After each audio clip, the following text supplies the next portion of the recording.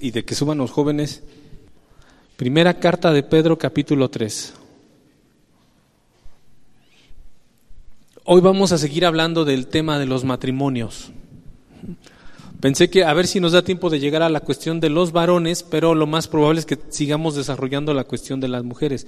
Primera carta de Pedro, capítulo 3, 1 al 7, dice así: Así vosotras, mujeres, estén sujetas a sus maridos, para que también los que no creen a la palabra sean ganados sin palabra por la conducta de sus esposas, considerando vuestra conducta casta y respetuosa. Vuestro atavío no sea el externo de peinados ostentosos, de adornos de oro o de vestidos lujosos, sino el interno, el del corazón, en el incorruptible ornato de un espíritu afable y apacible, que es de grande estima delante de Dios. Porque así también se ataviaban en otro tiempo aquellas santas mujeres que esperaban en Dios, estando sujetas a sus maridos, como Sara obedecía a Abraham llamándole Señor, de la cual vosotras habéis venido a ser hijas, si hacéis el bien sin temer ninguna amenaza. 7. Vosotros maridos igualmente vivid con ella sabiamente, dando honor a la mujer como a vaso más frágil y como a coherederas de la gracia de la vida, para que vuestras oraciones no tengan estorbo. Aquí nos quedamos, hermanos. Entonces, aquí estamos viendo principios matrimoniales, estamos viendo deberes matrimoniales. Ya hace 8 días lo vimos, no lo vamos a ver otra vez, pero acuérdense que ya estudiamos, y si no, busquen la predicación, pero ya vimos lo que es el matrimonio, ya vimos quién instituyó el matrimonio, en qué momento, el momento exacto en el que empezó a surgir el matrimonio, en Génesis ya lo vimos, ¿no? Ya vimos cuáles son los 4 propósitos principales del matrimonio, que son la procreación, que es la continuación de la raza, la necesaria colaboración entre el hombre y la mujer, el auxilio, el apoyo que requiere ella de él y él de ella, la unidad que debe de haber entre el hombre y la mujer, esa unidad. Y también veíamos que otro propósito del matrimonio es la santificación.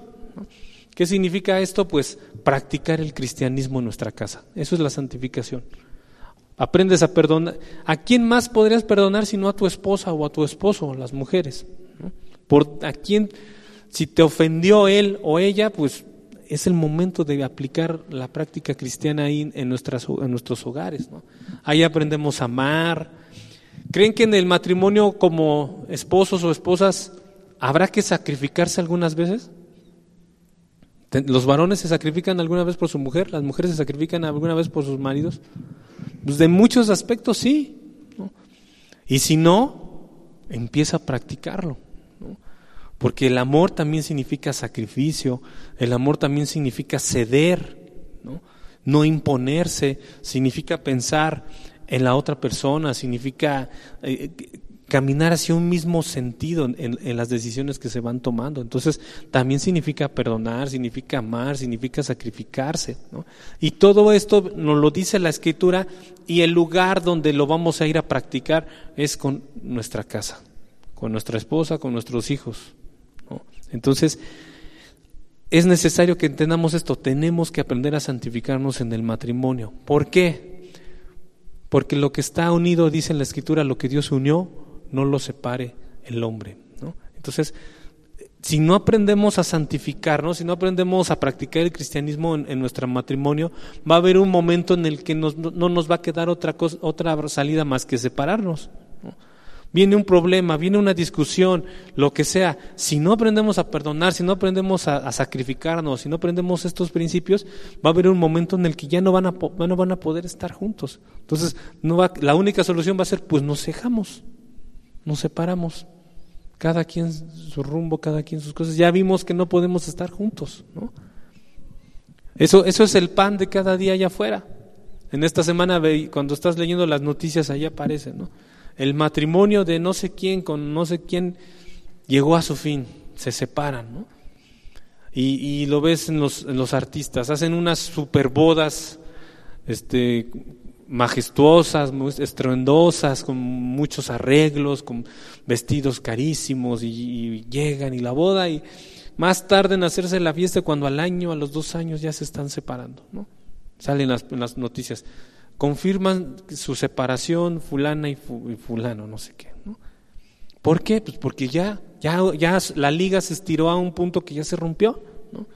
¿Por qué? Pues porque faltó perdón, porque faltó sacrificio, porque faltó menos egoísmo, pensar menos en mí, pensar más en ella, y ella pensar más en mí y pensar menos en ella, ¿no? Entonces, por eso es que la santificación es sumamente necesario para tener matrimonios sólidos que perduran. ¿Hasta cuándo tienen que perdurar? Pues hasta que la muerte los separe, hasta que uno de los dos muera, o los dos mueran, o si viene el Señor antes, ¿no? Y lo que venga, de hecho en los mismos votos se dice, ¿no? En la muerte, en la enfermedad y en la salud, en la riqueza y en la pobreza, se prometen amor, ¿no? El hombre y la mujer. Pues eso solamente se va a conseguir cuando nos santificamos, o sea, cuando ponemos en práctica el cristianismo en la casa, ¿no? Por eso es tan importante la advertencia que viene en la Escritura: no te unas en un yugo desigual, ¿no? El que un varón o una mujer Dios le diga no te unas a un yugo desigual, no es un capricho de Dios, ¿no? Ni es un capricho del pastor o de los papás. La palabra de Dios nos conoce y acuérdense que Dios nos diseñó, entonces sabe perfectamente cómo son las cosas. Por eso es que esa advertencia es antes: no te unas en un yugo desigual. Pues ¿por qué? Para que puedas practicar la santificación en tu casa, ¿no? Si él es cristiano y ella es cristiana, los principios bíblicos van a regir en ese matrimonio. Pero si uno es cristiano y el otro no, pues difícilmente se va a poder llevar a cabo la santificación en la casa, ¿no? Y comienza a haber dificultades. Por eso, los que están solteros aquí, ¿no? Los que aún están solteros aquí que están escuchando, ora a Dios, valora, escucha a la advertencia: no te unas en un yugo desigual. No es capricho, no es que te quieran desbaratar tu vida, no es que te quieran frustrar tus planes, es que es lo que Dios busca para tu bien, ¿no? Lo que es lo mejor para ti. Pero ¿qué pasa si, yo no había escuchado eso, no lo quise entender, fui muy duro, fui incrédulo y pues ya me casé con una no cristiana, o ya me casé con un no cristiano, un incrédulo, ¿no? Bueno, pues la palabra de Dios nos dice, los que están unidos en matrimonio y que uno de los dos no sea creyente, la Escritura dice claramente: no se separen. No se vale decir, es que no era cristiano o no era cristiana y ya estoy casado, híjole, pero pues voy a corregir el rumbo, ¿no? Me divorcio porque ya no, porque Dios honra el matrimonio. Entonces, si tú te uniste en matrimonio con un hombre, con tu esposo o tu esposa, ¿no? Y no es creyente, el que escuches estas palabras no significa que te tengas que separar, al contrario, ¿no? Nos dice aquí Pedro, y también nos dice en 1 Corintios 7, que los que estén unidos en el Señor, ¿no? Mando no yo, sino el Señor, dice Pablo a los Corintios en 1 Corintios 7:10, que la mujer no se separe del marido, que la mujer no se separe del marido. ¿Por qué no se debe de separar? Adelántense al versículo 14 de 1 Corintios 7, porque el marido incrédulo es santificado en la mujer. ¿Esto qué quiere decir? Que por medio de la mujer que sí es creyente, se va a ganar al marido que no es creyente, ¿no? ¿Y cómo lo va a ganar?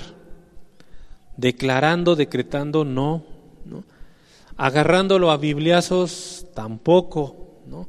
Regañándolo, exhibiéndolo, tampoco va a ganar así a su marido, ¿no? ¿Cómo lo gana? Dice en 1 Pedro 3, mujeres estén sujetas a sus maridos para que los que no creen sean ganados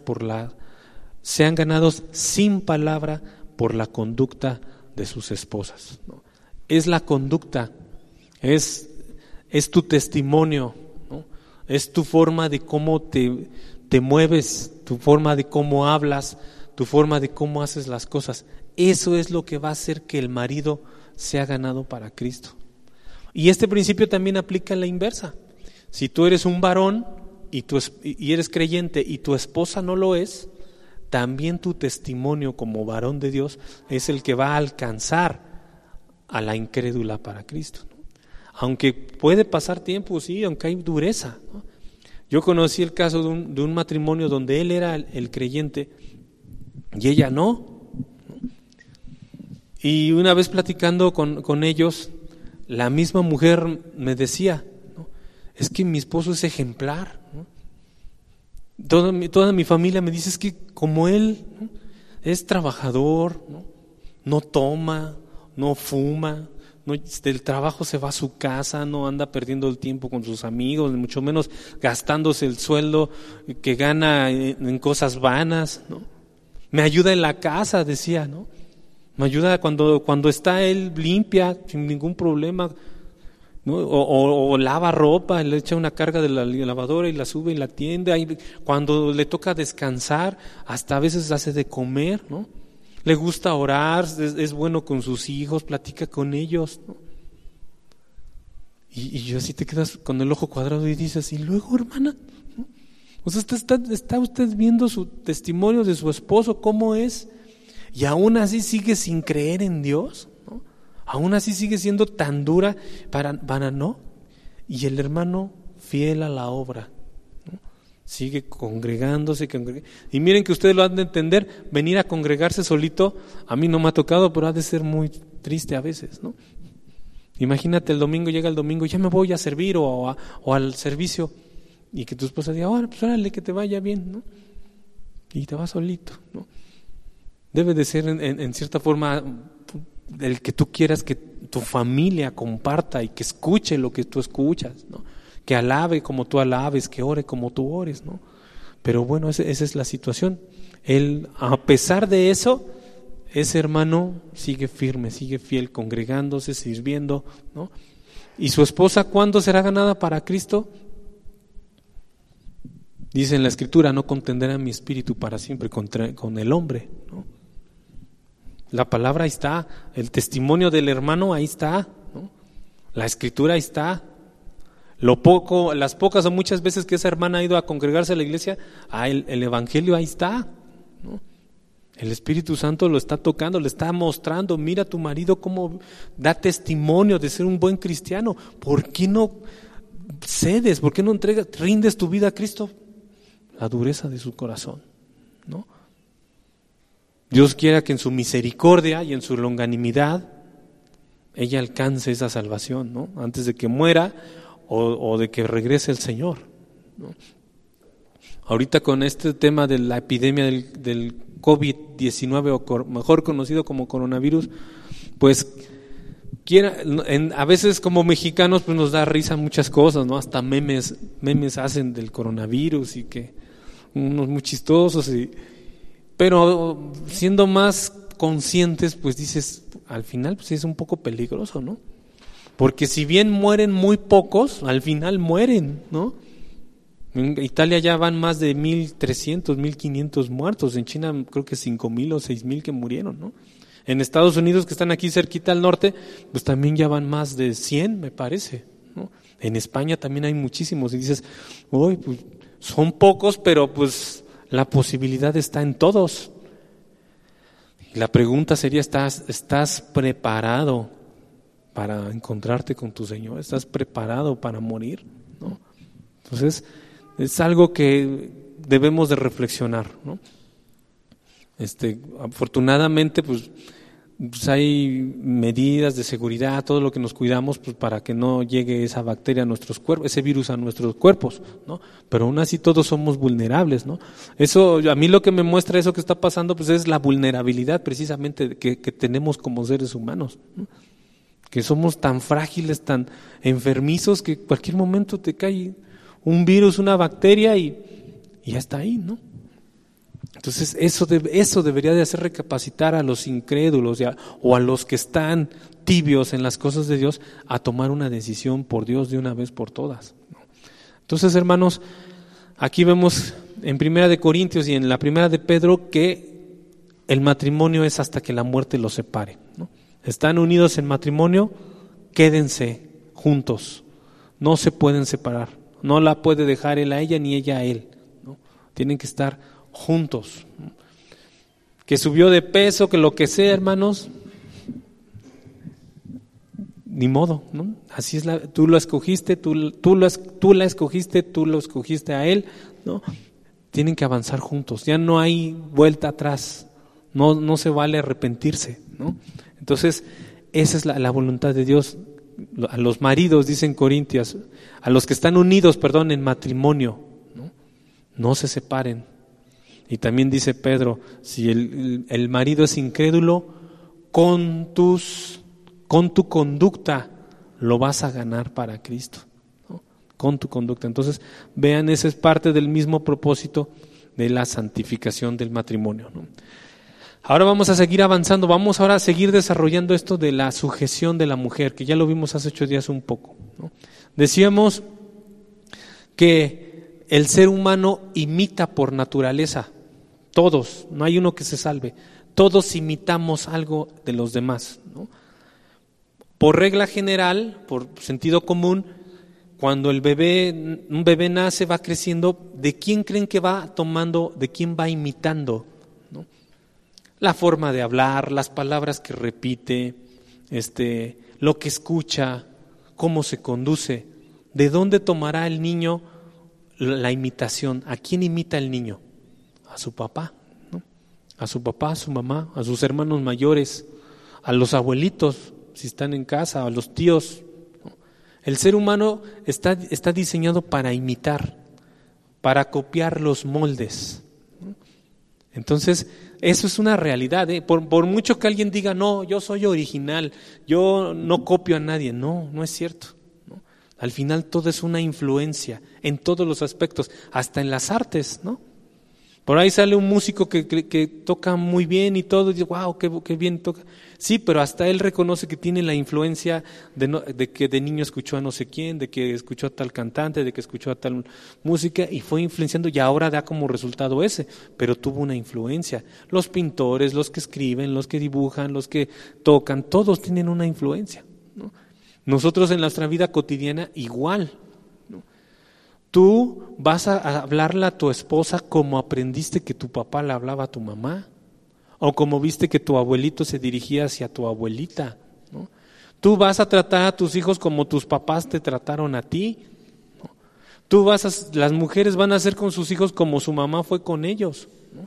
Así es el modelo, así es el patrón, ¿no? El aprendizaje de la vida es por imitación, ¿no? Ahora con lo de las redes sociales pasan muchas cosas de esas, ¿no? Pasan, por ejemplo, como un niño saca una pistola y jugando, ¿no? Agarra al otro y lo amenaza. ¿Qué fue eso? La imitación. ¿De qué? Pues de la violencia que vio en su casa, que vio en su hermano, o que vio en una narcoserie que su mamá le dejó ver, o ve tú a saber de dónde lo copió, ¿no? Pero de que imitamos.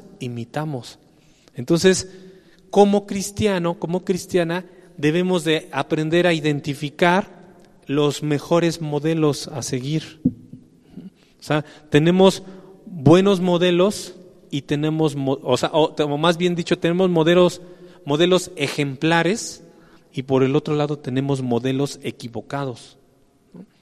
Modelos ejemplares, modelos equivocados, ¿no? ¿Cuáles serían los modelos equivocados? Son los que están en todas partes. En la moda, en el arte, en todas partes están los modelos equivocados, ¿no? En la televisión, en el cine, en el radio, está lleno de modelos equivocados. Continuamente los estamos viendo, ¿no? Los artistas son modelos porque son seres sociales, son seres públicos, y todo el tiempo los ven, ¿no? A los cantantes de moda, a las artistas de moda, y se vuelven íconos. Influencers, o no sé cómo se diga, ¿no? En YouTube, ¿no? Los que tienen canales, hay chavos que ya son famosos y millonarios porque se vuelven un modelo a seguir, ¿no?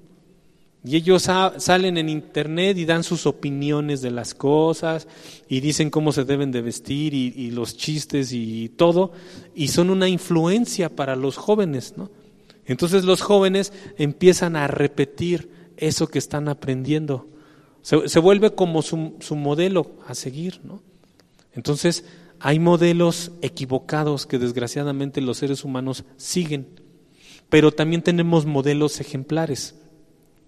Y aquí el apóstol Pedro les dice a las mujeres, aquí tenemos un ejemplo, un modelo correcto de cómo se deben de comportar, ¿no? ¿A quién pusieron? ¿A quién dice el apóstol Pedro que pone como modelo a las mujeres? Sara, ¿no? Sara, la mujer de Abraham. Dice, estudia su vida, ve cómo era, ¿no? Ojo, no te está diciendo idolatra a Sara, ¿eh? No te está diciendo vuélvete devota de Santa Sara, ¿no? Y pon la oración de Sara atrás de tu casa, la oración de las mujeres obedientes. No está diciendo eso. O trae en tu cartera una foto de Santa Sara. No está hablando de idolatría ni en ningún aspecto, ¿no? Está hablando de imita o fíjate cómo hizo su vida Sara para que tú la tomes, ¿no?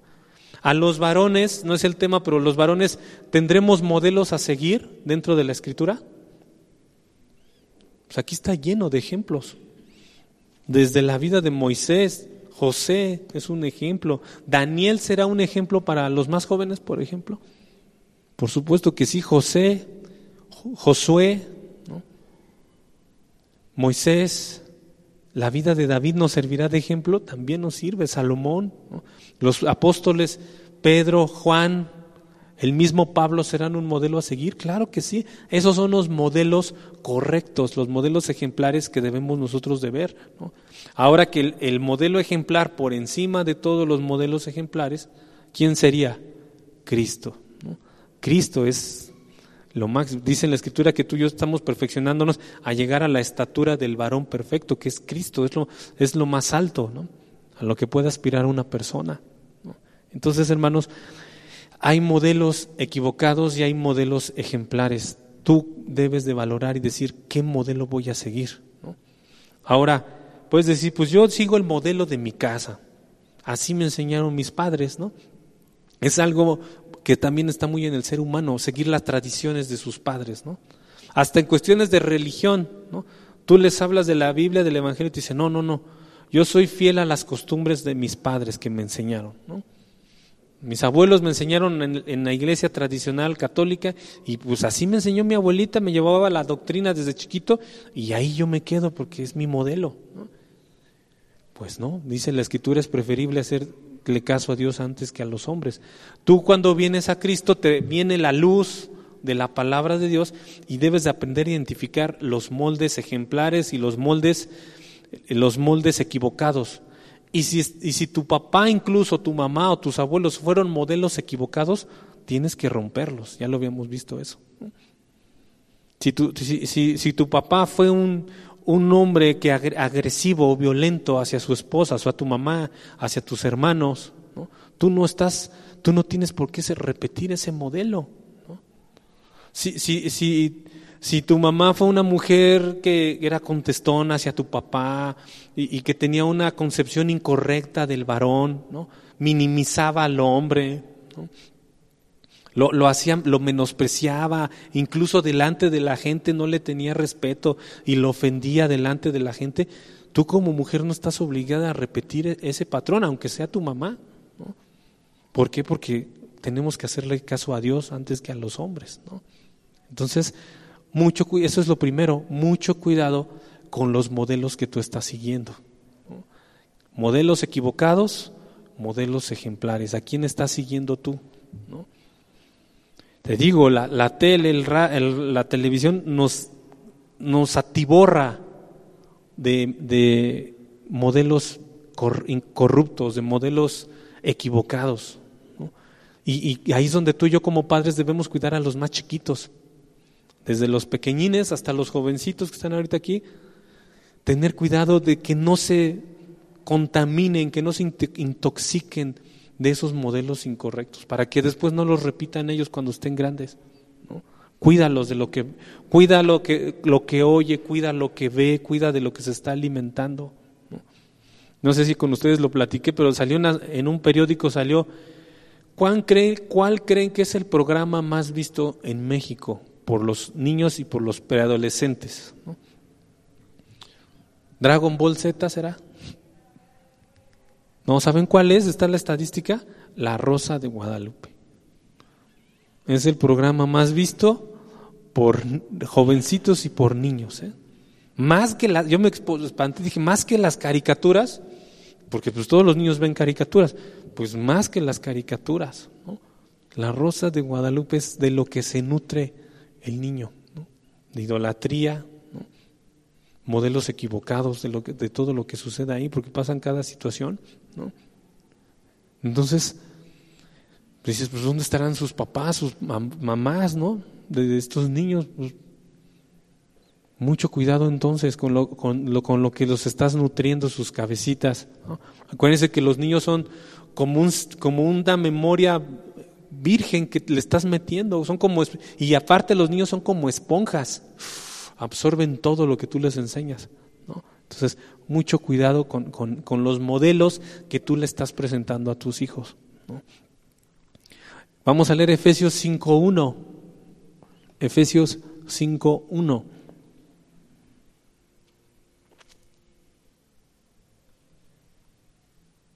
Luego se ríen los niños y dicen, ¿y esa rosa? ¿No? Porque es parte del programa ese que ven. Vamos, Efesios 5:1 dice, Efesios 5:1, sean pues imitadores de Dios como hijos amados. Sean pues imitadores de Dios como hijos amados. ¿Se fijan? Ahí vuelve la exhortación a decirlos, imita, pero imita a Dios. Y tú puedes decir, sí, pero a Dios, ¿cómo voy a imitar a Dios? Jesús dijo, el que me ve a mí, ve al que me envió, ¿no? Entonces, ¿quieres ser imitador de Dios? Cristo es el que te muestra cómo es Dios, ¿no? Entonces, ese es el llamado. Nos regresamos a 1 de Pedro 3:6. 1 de Pedro 3:6, a nuestro texto que estamos estudiando, y nos dice, como Sara obedecía a Abraham. Como Sara. Ahí viene un modelo ejemplar. Sara es el modelo para las mujeres, ¿no? ¿Y cómo habrá sido Sara? ¿Cómo habrá sido Sara? ¿Habrá sido una mujer perfecta? ¿Habrá sido, tú te imaginas cómo habrá sido ella? ¿No? Físicamente dice la Escritura, y eso sí lo dice claramente en Génesis, era una mujer hermosa, ¿no? De hermoso parecer, Sara, ¿no? Pero viéndonos más hacia sus características, en Hebreos 11:11 tenía una característica que es la más importante. Hebreos 11:11 dice en la segunda parte, creyó que era fiel quien lo había prometido. Hebreos 11:11 lo voy a leer completo. Hebreos 11:11, por la fe también la misma Sara, siendo estéril, recibió fuerza para concebir y dio a luz fuera del tiempo de la edad. Y aquí está lo que la hacía una mujer ejemplar y una ayuda idónea para Abraham. Creyó que era fiel quien lo había prometido, es decir, era creyente en Cristo, en Dios. Ella había creído, ¿no? Entonces, ella que era anciana y que era estéril, tuvo la fe para creer que Dios le iba a dar un hijo, que era Isaac, ¿no? Entonces, ese es el principal atributo que podemos ver en esa mujer, que creía en el Dios Todopoderoso. Y al creer en Dios, tú te vuelves la mujer se vuelve la ayuda idónea para el hombre, ¿no? Sara no era perfecta, no fue perfecta. En Génesis 16, no lo leemos, pero en Génesis 16, 1-5 se nos habla de un tiempo que pasó esta mujer Sara, ¿no? En ese momento era Sarai, nos dice ahí, donde cometió un error, ¿no? ¿Cuál fue el momento en el que cometió un error Sara? Cuando fue incrédula a las promesas de Dios, ¿no? Porque como no podía tener hijos, en Génesis 16, Sara pues se le ocurre la brillante idea de entregarle su esclava Agar, la egipcia, se le entrega a Abraham y le dice, pues ten un hijo con ella, ¿no? Y el hijo que tengas con ella pues es como si fuera de nosotros, y asunto arreglado, ¿no? Si queremos tener hijos, queremos tener descendencia, como yo no puedo, pues ahí está mi esclava, es como si fuera de nosotros, ¿no? Eso eso que mostró incredulidad en ese momento en la vida de Sara, ¿no? Entonces, como vino ese problema, nació de Agar y de Abraham nació Ismael, y de Ismael viene la descendencia de los árabes que hoy siguen enemistados con los judíos, ¿no? O sea, desde esta mala decisión vino el pleito de dos pueblos enormes, ¿no? El mismo papá, Abraham, dos hijos, Isaac e Ismael. De Isaac vienen los judíos, de Ismael vienen los árabes. Judíos y árabes son medios hermanos, pero entre ellos hay un pleito a muerte, de siglos y de siglos y de siglos, ¿no?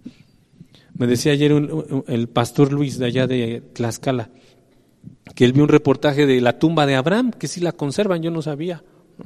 Allá en el Medio Oriente, que está la tumba de Abraham, dice que él que la vio en un reportaje, y está dividida precisamente en dos, ¿no? Para que no haya problema. De un lado vienen los judíos a venerarla y del otro lado vienen los árabes, ¿no? Porque al final es el mismo papá para los dos, ¿no? Entonces, de esta mala decisión de Sara, pues vino todo este problema, ¿no? ¿Y vemos ahí que no era perfecta, ¿no? Falló, pero como ya también lo estudiamos una vez, pero esas fallas son como decimos, garbanzos de libra, o sea, aparecen de momento, pero la vida de Sara desde principio a fin, en su totalidad, se muestra más su obediencia hacia Dios, su obediencia a Abraham, ¿no? Por ejemplo, cuando Dios los llama a trasladarse a otra tierra, no vemos a Sara respondiéndole a Abraham, no, ¿por qué vamos? No puede ser, ¿no? Sara obedece a Abraham y se van a donde Dios los manda, ¿no? Y así en todas las decisiones de Abraham ves a una Sara sometiéndose, sujetándose a su marido, ¿no? Salvo estas excepciones como la que vimos aquí, ¿no? Y aún así tampoco lo obligó, ¿no? También ella se lo propuso nada más. Entonces, hermanos, la sujeción que vemos en la vida de Sara hacia su esposo Abraham es un ejemplo para todas las mujeres cristianas, ¿no? Es un ejemplo. Entonces, cuando una mujer se sujeta a su marido, se constituye como una hija de Sara, metafóricamente hablando. Así como todos los de la fe son constituidos hijos de Abraham, así las mujeres de fe que se sujetan a sus maridos son constituidas hijas de Sara, ¿no? Acuérdate que eso ya lo estudiamos. Puede ser que tú en tu sangre, en tus venas, no tengas ni un glóbulo judío, ¿no? No tienes ni un punto de ascendencia judía, pero en el momento que tú crees en Cristo y en la palabra de Dios, en ese momento te constituyes un hijo de Abraham, un heredero de la promesa de Dios, ¿no? Uno de los que guarda el pacto que Dios hizo, ¿no? Entonces, eres de la fe, eres hijo de Abraham. Y en esa misma dinámica, las mujeres que son sujetas a sus maridos se vuelven como hijas de Sara. ¿Por qué? Porque ha atendido que la sujeción es parte del orden de Dios, ¿no? La sumisión, la sujeción es parte del orden de Dios. Sabemos que la sujeción es algo que no nos gusta, a nadie le gusta sujetarse. A nadie le gusta someterse a la autoridad. No te gusta que el policía te regañe, no te gusta que el maestro te regañe, no te gusta que el prefecto te regañe, no te gusta que tu esposo te diga, no te gusta que tu esposa te diga, no te gusta que tu patrón o tu jefe en el trabajo te diga, no te gusta que el pastor o el líder de los ministerios te diga, ¿no? ¿Por qué? Porque el sometimiento es como una púa, como un pico para la carne. Dices, no, ¿yo por qué? ¿No? ¿Por qué? Pues porque no tenemos el entendimiento correcto de lo que significa someterse, que también ya lo estudiamos, ¿no? Someterse significa reflexivamente obedecer, ¿no? Es decir, que tú analizas y dices, sí lo obedezco porque lo que me está pidiendo es lo correcto, ¿no? Si en tu trabajo tu jefe o tu jefa te dice, por favor haga este oficio que se le está pidiendo, ¿no? A los contadores a lo mejor les dicen, haga este balance que se le está pidiendo, que te piden, ¿no? Si eres taxista te dicen, por favor lléveme a esta dirección, Si trabajas en, no sé, en un taller, en donde tú haga esto, tú reflexivamente dices, sí, obedezco, es parte de lo que yo tengo que hacer, ¿no? Reflexivamente obedezco. En la casa pasa lo mismo, ¿no? Si el marido está sujeto a Cristo y ora y dice, tenemos que tomar una decisión con respecto a esto, ¿no? ¿Dónde van a estudiar nuestro hijo, por ejemplo? ¿No? Y el marido fue a Dios, el varón ya oró, ¿no? Buscó el consejo de la palabra y toma una decisión. Habla con su esposa y le dice, mira, ya veo las cosas así, este es el escenario A, el escenario B, ya hice el cálculo, debe de ser así. Dios me está mostrando que es así, ¿no? La mujer que se sujeta dice, pues alguien tiene que tomar la decisión, ¿no? Alguien tiene que tomar la responsabilidad, y si a ti Dios te está mostrando eso, pues a mí lo que ya me queda es respaldarte, ¿no? Apoyarte en esa decisión que tú estás tomando, siempre y cuando esa decisión haya sido tomada bajo los principios de Dios, ¿no? Pero si el varón toma una decisión encaprichado nada más, la mujer también tiene como parte de ayuda. El que sea ayuda idónea no significa que se calla como en la combi, ¿no? Súbase, cállese y agárrese nada más, ¿no? No, o sea, la mujer como ayuda idónea participa, aconseja. Las mujeres tienen muchas veces tienen otra perspectiva de las cosas, que se complementa con la perspectiva del varón, ¿no? Entonces, el varón a veces aquí está puesto sus ojos en esto y la mujer le dice, sí, pero ya pensaste en esto, ya pensaste en aquello, ya pensaste que estamos arriesgando esto, ya pensaste que a lo mejor aquí parece que ganamos, pero aquí perdemos más, ¿no? Entonces, también es parte de la ayuda idónea el que la mujer dé su opinión al varón y le diga, sí, pero nos arriesgamos a esto o aquello, ¿no? Entonces el varón tiene que tomar el consejo de ella y volver a regresar a Dios, ¿no? Y que Dios le muestre verdaderamente sí o no, si izquierda, derecha, negro o blanco o lo que tenga que ser, ¿no? Entonces, hermanos, la mujer sí se sujeta en ese aspecto, ¿no? Pero recuerden una cosa, el que la mujer se sujete a su marido no significa que sea inferior a él, ¿no? Porque eso es lo que precisamente Satanás quiere hacerles creer a las mujeres, ¿no? Eso es precisamente lo que hace 8 días allá en la marcha del domingo del Día de la Mujer, eso es precisamente lo que quieren meterle a las mujeres, la idea de que por sujetarse a sus maridos son inferiores a ellos, y la Biblia jamás dice eso, ¿no? Aquí lo acabo de leer en el versículo 7 de 1 de Pedro 3, nos dice que las mujeres son coherederas con nosotros, con los varones, o sea, hombres y mujeres vamos a heredar lo mismo. Y si tú lees todo el Génesis, vas a ver que ¿quién creó al hombre y la mujer? Dios, ¿no? O sea, Dios hizo tanto al hombre como a la mujer. No Dios hizo al hombre y dejó que la mujer la creara alguien más, no. Dios creó al hombre y a la mujer, ¿no? Dios creó al hombre y a la mujer del mismo material básico, ¿no? Tomó de Adán, tomó el material para hacer a la mujer. Los dos están constituidos exactamente de lo mismo, de la misma carne, del mismo hueso, de la misma materia. Los dos están hechos a imagen y semejanza de Dios. O sea, no creas que nada más Adán fue hecho a imagen y semejanza de Dios, no. El hombre y la mujer, dice en el Génesis, tanto él como ella, los dos están hechos a imagen y semejanza de Dios. Tanto a Adán como a Eva Dios les dio el dominio de todas las cosas. Les dijo, ahí están las plantas, ahí están los peces, ahí están los animales, ahí está la tierra, todo lo que ven es para los dos, para el hombre y para la mujer, ¿no? De tal forma que Gálatas 3:28 dice, ya no hay judío, ni griego, ni esclavo, ni libre, ni varón, ni mujer, todos sois uno en Cristo, ¿no? Entonces, por donde le busques, la Biblia no habla de que uno vale más que el otro, ni él vale más que ella, ni ella vale más que él. Los dos valen lo mismo. Todo es cuestión de orden y autoridad. Eso es lo único por lo que Dios lo hace, ¿no? Así como en el ejército, un soldado se tiene que sujetar al general o al capitán, ¿no?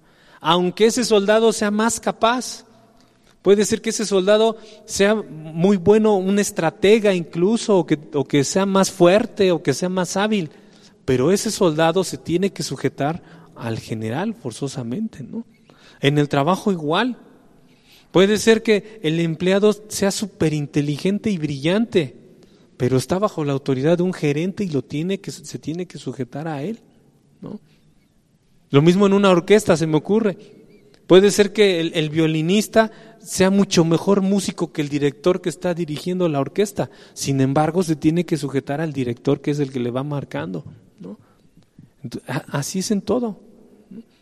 Esa es parte de esa sujeción. Si no hubiera esa sujeción, todo lo que está a nuestro alrededor sería un caos absoluto, ¿no? Todos querrían hacer lo que mejor les parece, como pasó en el tiempo de los jueces, que dice en la Escritura que todos hacían conforme a lo que mejor les parecía, ¿no? Pues a mí me parece mejor, como que no, me gustaría mejor que fuera así, ¿no? Me gustaría que fuera así. No, tiene que haber un orden, tiene que haber una cabeza que dice se hace de esta forma, porque esa es la única forma de que salga bien, ¿no? Entonces, y otro ejemplo de esto es Jesús mismo. Jesús, siendo Dios, se sujetó a las autoridades, se sujetó a sus padres, se sujetó a la autoridad religiosa, ¿no? Se sujetó a Poncio Pilatos cuando lo mandó a matar, cuando aceptó la condena de muerte. Jesús se sujetaba. Por eso dice en Filipenses, fue obediente hasta la muerte y muerte de cruz, ¿no? Entonces, hermanos, no hay nada degradante en sujetarse a la autoridad, ¿no? No lo tomes como algo que te resta valor como persona, ¿no? A las mujeres específicamente, el que tú sujetes a tu marido, no hay nada degradante en eso. No significa que vales menos, ¿no? Es única y exclusivamente el orden divino. Porque tanto hombre como mujer deben verse como socios, así como socios en una empresa que buscan lo mejor para esa empresa, lo mismo en el matrimonio. Y no verlo como una competencia, porque hoy ese es uno de los males principales dentro del matrimonio. Ver a tu pareja, el hombre a la mujer y la mujer al hombre, verlo como un rival.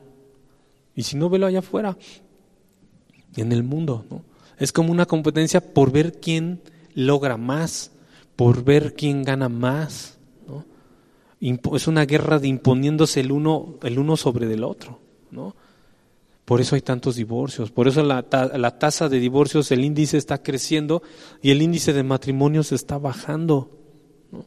Por esto, porque el modelo de Dios para el matrimonio lo están desquebrajando, lo están escondiendo. Dicen, no, me gusta más el modelo del mundo, ¿no? Y en el mundo dice, lo tuyo es tuyo y lo mío es mío. Pero Dios, ¿qué nos dice?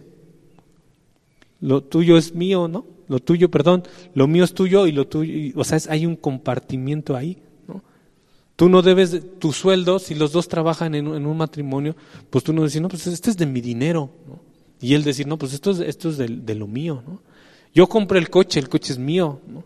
Yo compré la pantalla es mía, ¿no? Y si un día nos separamos, pues cada quien uno se lleva su coche, uno se lleva su pantalla. ¿Y los niños? Uno es tuyo y uno es mío, o lo partimos a la mitad, o son indivisibles, obviamente, ¿no? Y qué daño tan fuerte y tan terrible sufren los niños cuando se enfrentan a un divorcio. Yo creo que no es de lo más traumático que puede vivir un menor, es precisamente ver la separación de sus padres, porque el niño busca seguridad en sus papás. Cuando el niño ve que sus papás se quieren, cuando el niño ve que sus papás se abrazan, se toman de la mano, cuando el niño ve que sus papás platican, que se ríen juntos, entonces estás haciendo un niño seguro, estás haciendo un niño que está feliz dentro de sí y que va a crecer bien, ¿no? Pero si el niño ve que los papás constantemente se pelean, se ofenden, se manotean, ¿no? Por dentro del niño está pasando una tormenta dentro de su corazón, ¿no? Y los papás pues son muy pocos, pues, la verdad es que son muy poco sensibles al dolor del niño. Piensan que por ser niño, pues como que se le va a pasar rápido, pues lo llevo al cine o le compro una paleta o le compro un videojuego y se le pasa, pero no. Ese es un daño dentro del corazón que sufre el pequeño. Entonces cuando crece, se corre el riesgo que el pequeño repita los mismos patrones que vio en su casa, ¿no? No, hermanos, la palabra nos dice, no son cosas separadas, es de los dos, son un equipo, no son competidores, al contrario, son socios, es el mismo equipo, es el mismo barco, ¿no? Cuando unos cristianos se casan por bienes separados, pues estarían mostrando eso, egoísmo, ¿no? Cada quien lo suyo, ¿no? En teoría, todos los cristianos se deberían de casar por sociedad conyugal o bienes mancomunados, como les dicen, ¿no? Todo lo que tenemos es para los dos, ¿no? Porque hay un amor, ¿no? Porque hay un amor que lo sustenta, porque hay un matrimonio sólido, porque lo dice la palabra de Dios, ¿no? Pero puede haber ese temor y decir, híjole, ¿y si me sale chafa? ¿Y si me quita todo? ¿Qué tal si tu mamá te dejó una casa, un terreno o algo? Dices, mi mamá me heredó esta casa y me caso con él o con ella y en 5 o 10 años o al año me deja y se queda con todo y me echa a la calle y me quedo sin nada, ¿no? Y los terrenos de mi mamá, mis papás que tanto les costó, van a terminar en manos de quién sabe quién, ¿no? ¿Está el temor? ¿Puede estar este temor? Sí, pero por eso la palabra nos dice en 2 de Corintios 6:14, no te unas en yugo desigual con los incrédulos, porque qué compañerismo tiene la justicia con la injusticia y qué comunión tiene la luz con las tinieblas. ¿Qué concordia hay entre Cristo y Belial? ¿O qué parte el creyente con el incrédulo? ¿No? El cristiano o la cristiana tiene un modelo del matrimonio que está así, tratando de ser gráfico. El cristiano ya tiene un modelo del matrimonio que ya estuvimos estudiando. El matrimonio es para procrear, el matrimonio implica unidad, el matrimonio es ayuda mutua, el matrimonio es para santificarme. Así el cristiano así tiene la idea del matrimonio, el joven soltero así tiene que tener la idea del matrimonio, ¿no? Pero el incrédulo, ¿cómo creen que tiene la idea del matrimonio? Pues lo tiene así, bueno, así un poco menos feo, así la tiene, ¿no? Entonces, ¿qué igualdad hay entre esto? Nada, ¿no? Entonces va a ser muy difícil que el cristiano o la cristiana tenga una idea del matrimonio así y se case con alguien que no tiene exacto el correcto lo que significa matrimonio, y obviamente que o ella cede y se queda esto o él cede y se queda el modelo del matrimonio. ¿Cuál se va a quedar? Puede ser cualquiera de los dos, ¿no? O sea, es un volado prácticamente. O ella o él se convierte a Cristo, o ella o él se convierte al mundo. Una de las dos, nada más, ¿no? ¿Cuál va a vencer? ¿No? Dice aquí el apóstol Pedro, no se separe la mujer con su testimonio.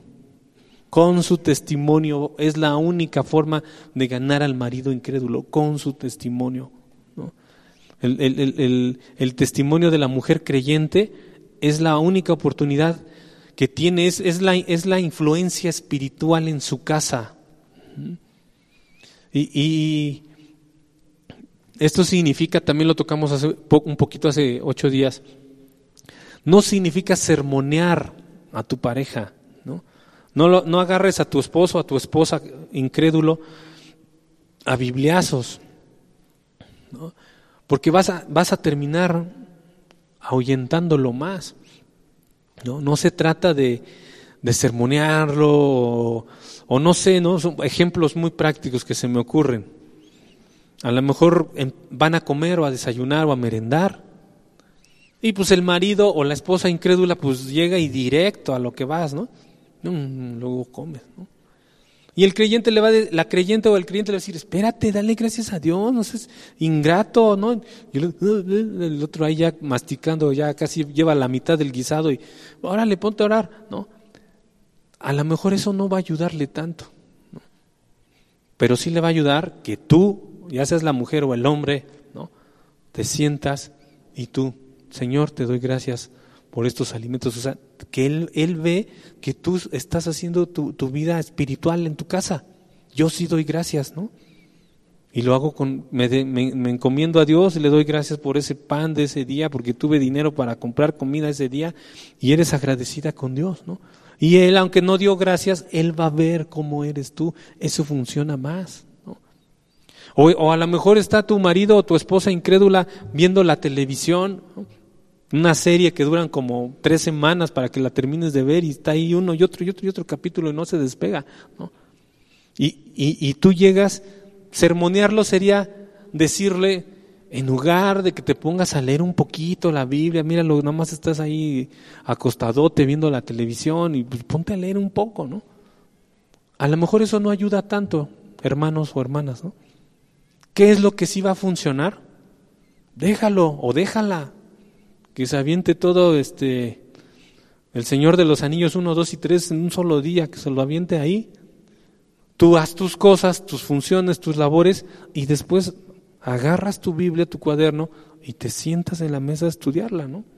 Va a haber un momento en el que él, viendo el Hobbit ahí, va a voltear y te va a volver y te va a ver que tú vas a estar estudiando en la Biblia. Entonces eso trasciende más, ¿no?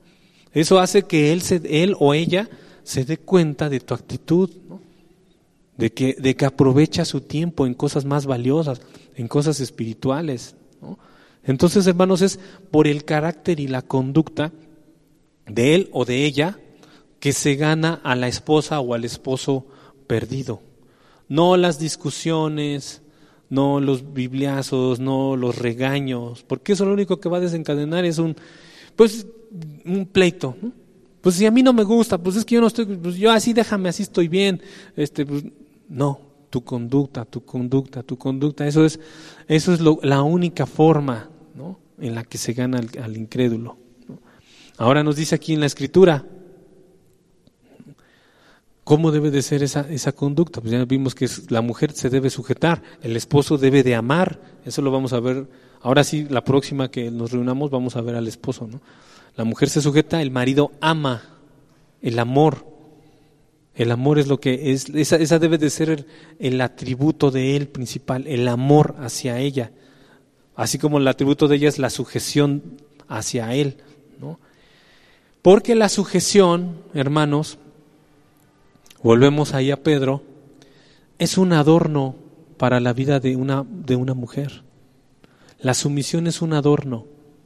Dice aquí, vuestro atavío, dice el apóstol Pedro, vuestro atavío, la palabra atavío viene de orden, de cosmético, cosmos, todo eso viene dice, tu adorno no sea el externo, sino el interno, dice en el versículo 4. ¿Esto de qué nos está hablando? Que hay 2 tipos de adornos en la belleza, y aquí hablando específicamente de la mujer, ¿no? Porque siendo honestos, y está desde el Génesis, cuando Dios le trae a Adán a Eva, y Adán se expresa y que dice, esto es hueso de mis huesos y carne de mi carne, ¿no? La belleza es parte del atributo de las mujeres, ¿no? Las mujeres van a decir, bueno, los hombres son guapos, pues sí, hay atracción, pero la belleza pues es un atributo que tienen las mujeres, ¿no?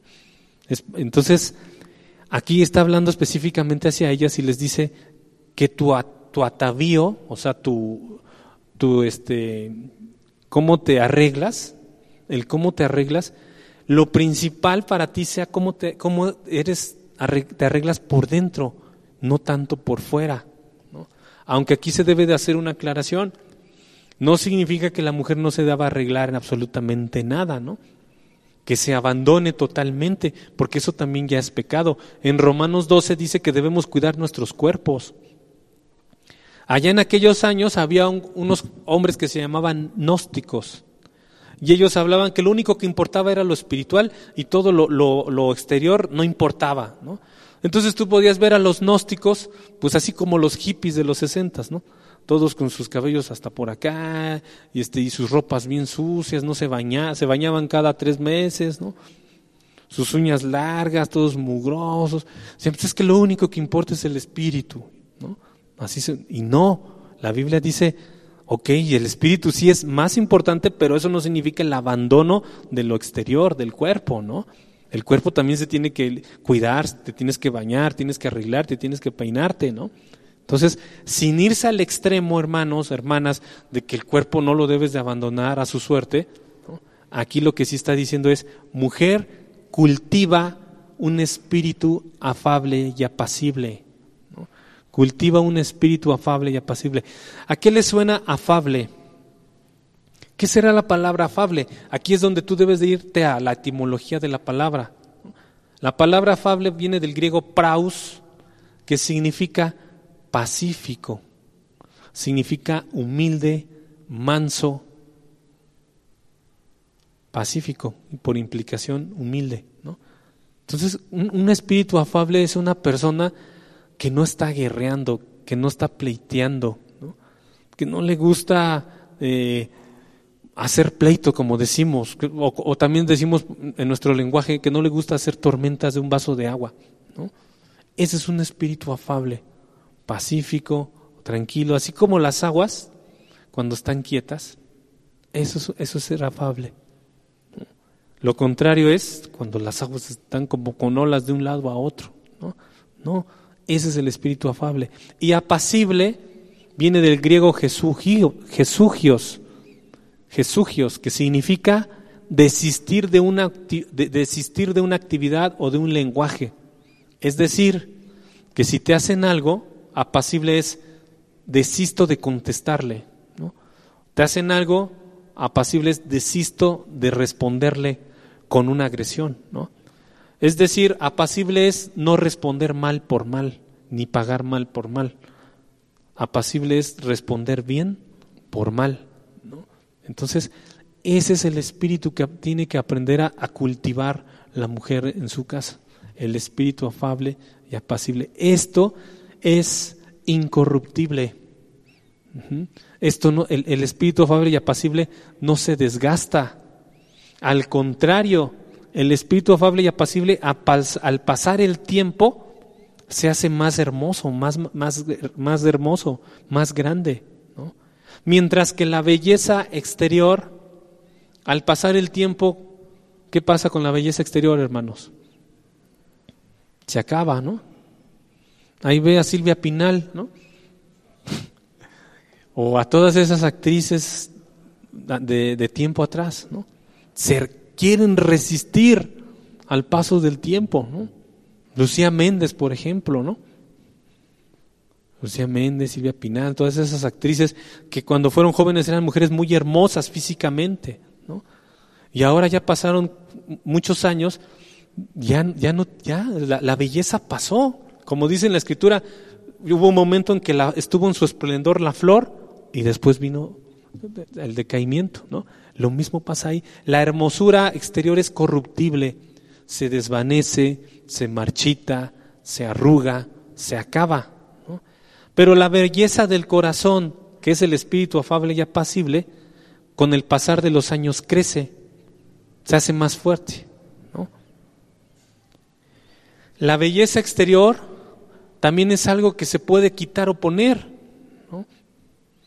Porque está muy relacionada con la ropa y con los accesorios que se puede poner una persona, ¿no? Si tú ves en el mundo de la vanidad, ¿no? En las pasarelas de Milán y de París, y en todos esos, pues tú ves ahí a las modelos, ¿no? Que pasan caminando así como muy como si no vieran a nadie, ¿no? Tienen sus métodos para caminar, con soberbia, ¿no? Pasan con soberbia usando esos trajes y van y regresan, ¿no? Y todo el mundo ahí, wow, el mundo de la moda, principalmente homosexuales, ¿no? La verdad, ¿no?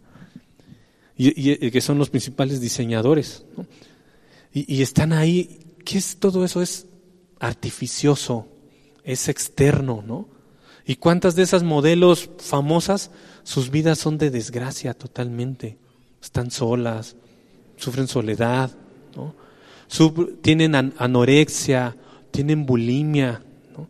Porque si engordan 100 gramos ya están vomitando lo que se comieron para no engordar, ¿no? O sea, al final vienen a ser vidas vacías, solitarias, ¿no? Porque únicamente se están encauzando en hermosura artificial, en hermosura que depende de la ropa y de los accesorios que traigan, ¿no? O sea, puede ser un vestido hermoso y lujoso y ya la apariencia entre el mundo va a ser eso, ¿no? Aunque por dentro esté deprimida, aunque por dentro esté sola, aunque por dentro ni siquiera haya encontrado la razón de su vida, pero por fuera la ropa muestra otra cosa, ¿no? Entonces, ahí es donde Pedro le habla a las mujeres: arréglense, pero sin ostentosidad, ¿no?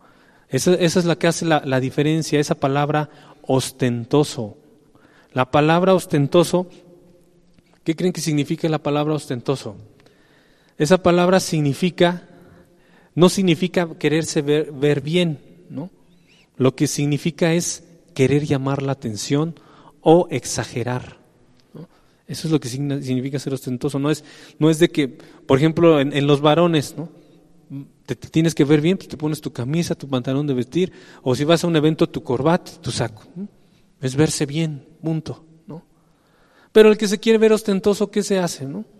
Pues a lo mejor se pone un saco, un chaleco amarillo adentro, o un moño de color, como los artistas, ¿no? Empiezan a meterle ahí cosas estrafalarias para llamar la atención, ¿no? O sea, empiezan, más que verse bien, ¿no? Mira, vino a una boda, vino a cenar, se bañó y se arregló, ¿no? Lo que quiere es llamar la atención. La mujer igual, ¿no? Va a un evento, se pone un vestido, se peina, se arregla, se maquilla y se ve bien, ¿no? Ostentoso es cuando ya se pone, como dicen, como árbol de Navidad y se cuelga todo y quiere que todos volteen a verlo, ¿no? A llamar la atención, ¿no? Eso es lo que aquí Pedro está evitándole a la mujer. No sean ostentosas. Que su vida, su belleza como mujeres no se incline hacia esa balanza de la vanidad. No quieran llamar la atención de esa forma. En aquellos tiempos, en Roma, en Grecia, en el mismo Israel, ¿no? Las mujeres, dice en la escritura, dice en la historia, que las mujeres usaban peinados muy complejos. Quién sabe cómo habrán sido, cómo los harían, pero utilizaban peinetas de oro, de plata, joyas, ¿no? Así incluso hasta las dibujan así a las mujeres de antes, ¿no? Como con moneditas se ponían así como unas diademas con monedas colgadas, con piedras preciosas, con joyas. Había hasta incrustaciones de oro muchas veces en la piel o en el cabello, ¿no? Y eso no distancia mucho de lo que ahora, ¿no? Igual hoy las mujeres en el mundo de la moda llegan a esa ostentosidad, ¿no? Las artistas, ve a Lady Gaga y Madonna y todas esas mujeres, lo que se ponen unas uñas hasta acá y un cuerno por acá ¿no? O sea, ostentosidad, ¿no? Querer llamar la atención, eso es lo que es lo que advierte Pedro. No se dejen ir hacia allá, ¿no? Porque aunque parezca que de lo que les estoy diciendo es muy lejos de la realidad, la verdad es que no, porque el mundo pone prototipos a las mujeres desde que son chiquitas, ¿no? Y el ejemplo más claro es la muñeca más famosa que tienen casi todas las niñas en su casa, la Barbie, ¿no? ¿Cómo es las características de Barbie, ¿no? Un prototipo de la belleza, ¿no? Y esa es la idea que la niña se va generando de la belleza, ¿no? Y por eso compras una Barbie, pero tienes que comprar la Barbie roja, la Barbie azul, la Barbie del oeste, la Barbie de campo, la Barbie que va a la alberca, la Barbie que es maestra, no sé qué tanto, ¿no? Y muchas bolsitas y muchos zapatitos y muchos vestidos y todo, ponle belleza, o sea, encaminan para allá la belleza, ¿no? Y ya van creciendo, las niñas se vuelven preadolescentes, adolescentes y las modelos cómo son en las revistas, ¿no? súper, hiper delgadas, ¿no? Entonces eso trauma a las niñas. Una vez escuché que hablaban de este tema y decían, es que la población no entiende. Las personas que aparecen en esas revistas, ¿no?, donde salen hombres y mujeres que tienen rostros de ángeles, casi así, dicen, son el 3% de la población o menos, ¿no? Es un número limitado de gente. Hablaban porque ellos dicen, ¿saben cómo dicen que se hace un rostro perfecto? ¿No? El rostro perfecto, dicen, es el que es simétrico, o sea, que están exactamente en la misma, no sé, la ubicación, tu ojo izquierdo con el derecho, tu ceja, o sea, dicen, eso es lo que hace un rostro perfecto, y solamente un muy mínimo porcentaje de la gente lo tiene, ¿no? La mayoría no. Sin embargo, ese poco porcentaje le está marcando el ritmo a todos los demás, ¿no? Tienes que ser extremadamente delgado, tienes que tener mucha ropa, tienes que tener 50,000 pares de zapatos, ¿no? Y no es así, ¿no? Y tan ha llegado la moda a esos grados que ahora ya hay modelos que son hombre y mujer, ¿sí los han visto? ¿No? Ahora eso es lo último en la moda, ¿no? Que sale una persona modelando y ya no sabes, tú puedes ver si es hombre y no es mujer, no, espérate, es hombre, no, es mujer, no se sabe qué es, ¿no? Porque ya tienen un rostro y una apariencia en su cuerpo físico que ya no puedes determinar si es hombre o si es mujer, ¿no? Es hacia donde ahora está encaminada la moda, ¿no? Hacia allá, o sea, va a ser como una, o sea, lo que te pongas, sea de hombre o mujer, da lo mismo. O sea, quieren acabar casi como la diferencia entre el hombre y la mujer. Quieren que sea un solo patrón nada más, ¿no? Entonces, hermanos, pues eso es el mundo, ¿no? Y nos dice, pero el apóstol Pedro nos dice, no concibas la belleza desde esa perspectiva, ¿no? La belleza que tú debes considerar es el espíritu afable y apacible. Sí, cuida tu aspecto, arréglate, pero no seas ostentosa, mujer, ¿no? También es aplicable hacia el varón, ¿no? Arréglate, pero no seas ostentoso, no quieres llamar la atención, ¿no? Y esa es, hermanos, la belleza que cultiva una mujer cuando se sujeta a su marido, ¿no? Empieza a cultivar ese tipo de belleza. Pero aquí ya para terminar, la belleza que produce el espíritu afable y apacible no solamente es responsabilidad de la mujer. Aquí es donde ya entran los principios que vimos al principio, la unidad. El hombre necesita a la mujer necesita al hombre, ¿no? Para que la mujer cultive esa belleza del espíritu afable y apacible que nos habla Pedro, el hombre juega un papel trascendental en eso. ¿Y cómo juega el hombre un papel trascendental en eso? Cuando dice en la Escritura, maridos, amad a vuestras mujeres. Es decir, el amor del hombre, la atención que tú tengas hacia tu esposa, el cuidado, el amor que tienes hacia ella, eso es lo que va a producir en ella un espíritu afable y apacible, y es lo que va a hacer que ella su belleza se rija por ese principio, y no por el principio de la ostentosidad, de querer llamar la atención de los demás, ¿no?, sino a su esposo nada más. Dicen las escrituras de los rabinos judíos, ¿no?, que el hecho que la mujer traiga el cabello así, con lo que sería el velo, que muchos lo ven como si fuera algo muy religioso y que se cubren, dicen los rabinos judíos, la explicación que ellos dan es, no es que se encierre, sino lo que representa eso es privacidad. Es como decir, yo tengo mi cabello largo como un velo y es porque yo pertenezco ya a alguien, yo soy casada, pues, ¿no? Es como lo que ahora ves que muchos usan el anillo y dicen, pues el anillo es como un freno, ¿no? Para que cualquier cosa, pues vean que traigo el anillo, significa que eres papa casada, dicen. Entonces ya, ¿no? Quitas de tu mente cualquier cosa que pueda haber, ¿no? Dicen los judíos, el cabello, el velo, eso significa intimidad, o sea, yo estoy en otro rollo, estoy en otra parte, ¿no? Entonces, el hombre, hermanos, juega un papel importante en esto. E incluso dicen muchos pastores, interpretando lo que dice aquí en la Escritura, que si tienes hijas, mujeres, ¿no? Tú como papá, mientras ella no se case, tú eres responsable de desarrollar en tu hija el espíritu afable y apacible, ¿no? Tú debes de desarrollar en tu hija que su prototipo de belleza no sea la ostentosidad de los brillantes, de los diamantes, de la moda vana que hay en el mundo, ¿no?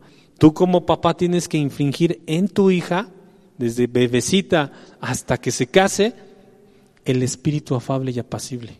¿Cómo? Con amor.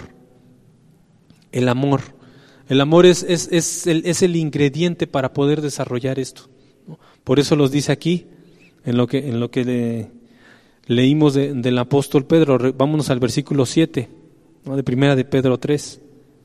Vosotros, maridos, igualmente vivid con ellas sabiamente, dando honor a la mujer como a vaso más frágil.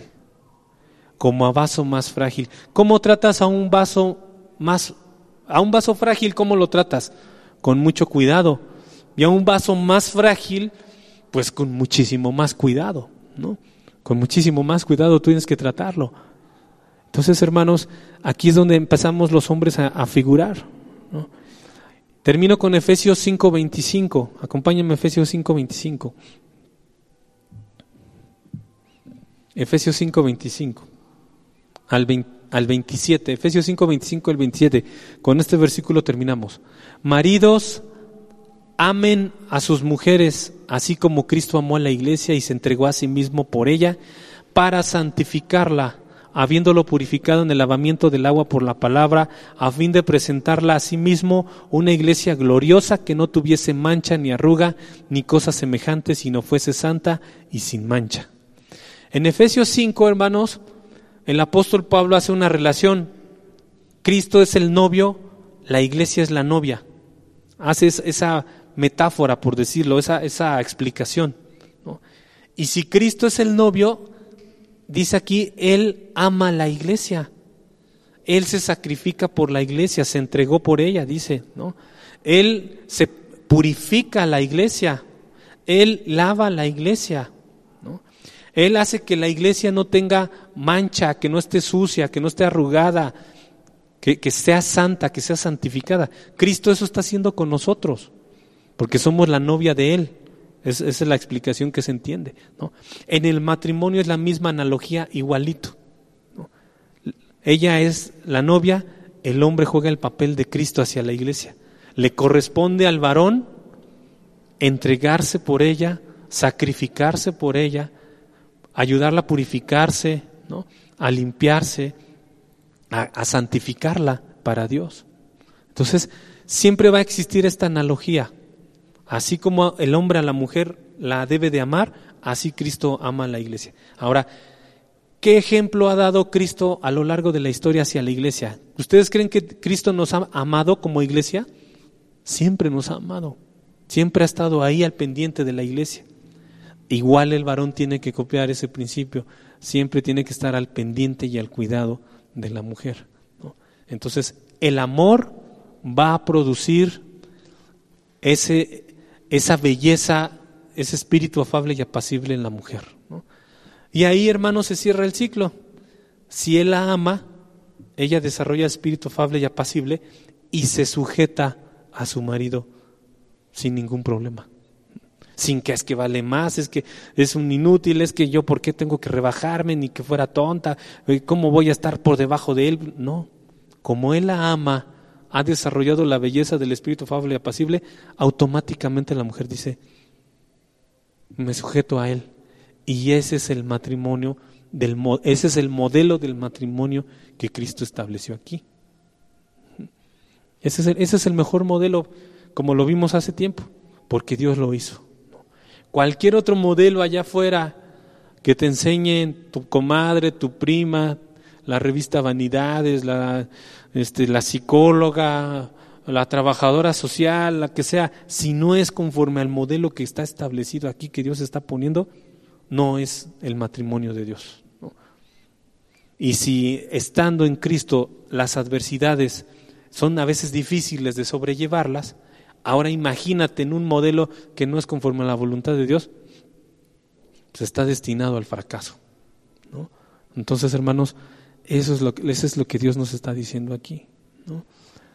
Reflexiónalo, medítalo, practícalo y ponlo por obra en tu casa, con tu esposa o con tu esposo, las mujeres, ¿no? Y los que son solteros y solteras, váyanse haciendo de una vez la idea de que esto es el matrimonio, ¿no? Como el ejemplo que les estoy dando de la servilletita. Así es el matrimonio que Dios está estableciendo. Con esa idea te tienes que quedar.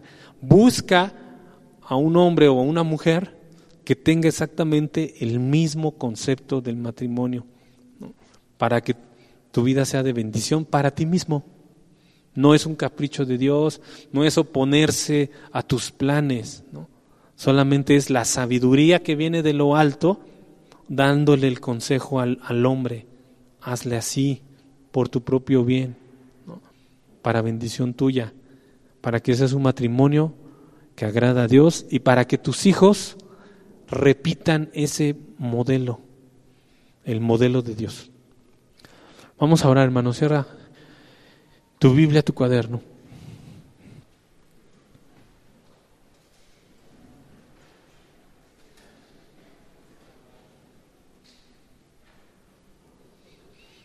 Vamos a orar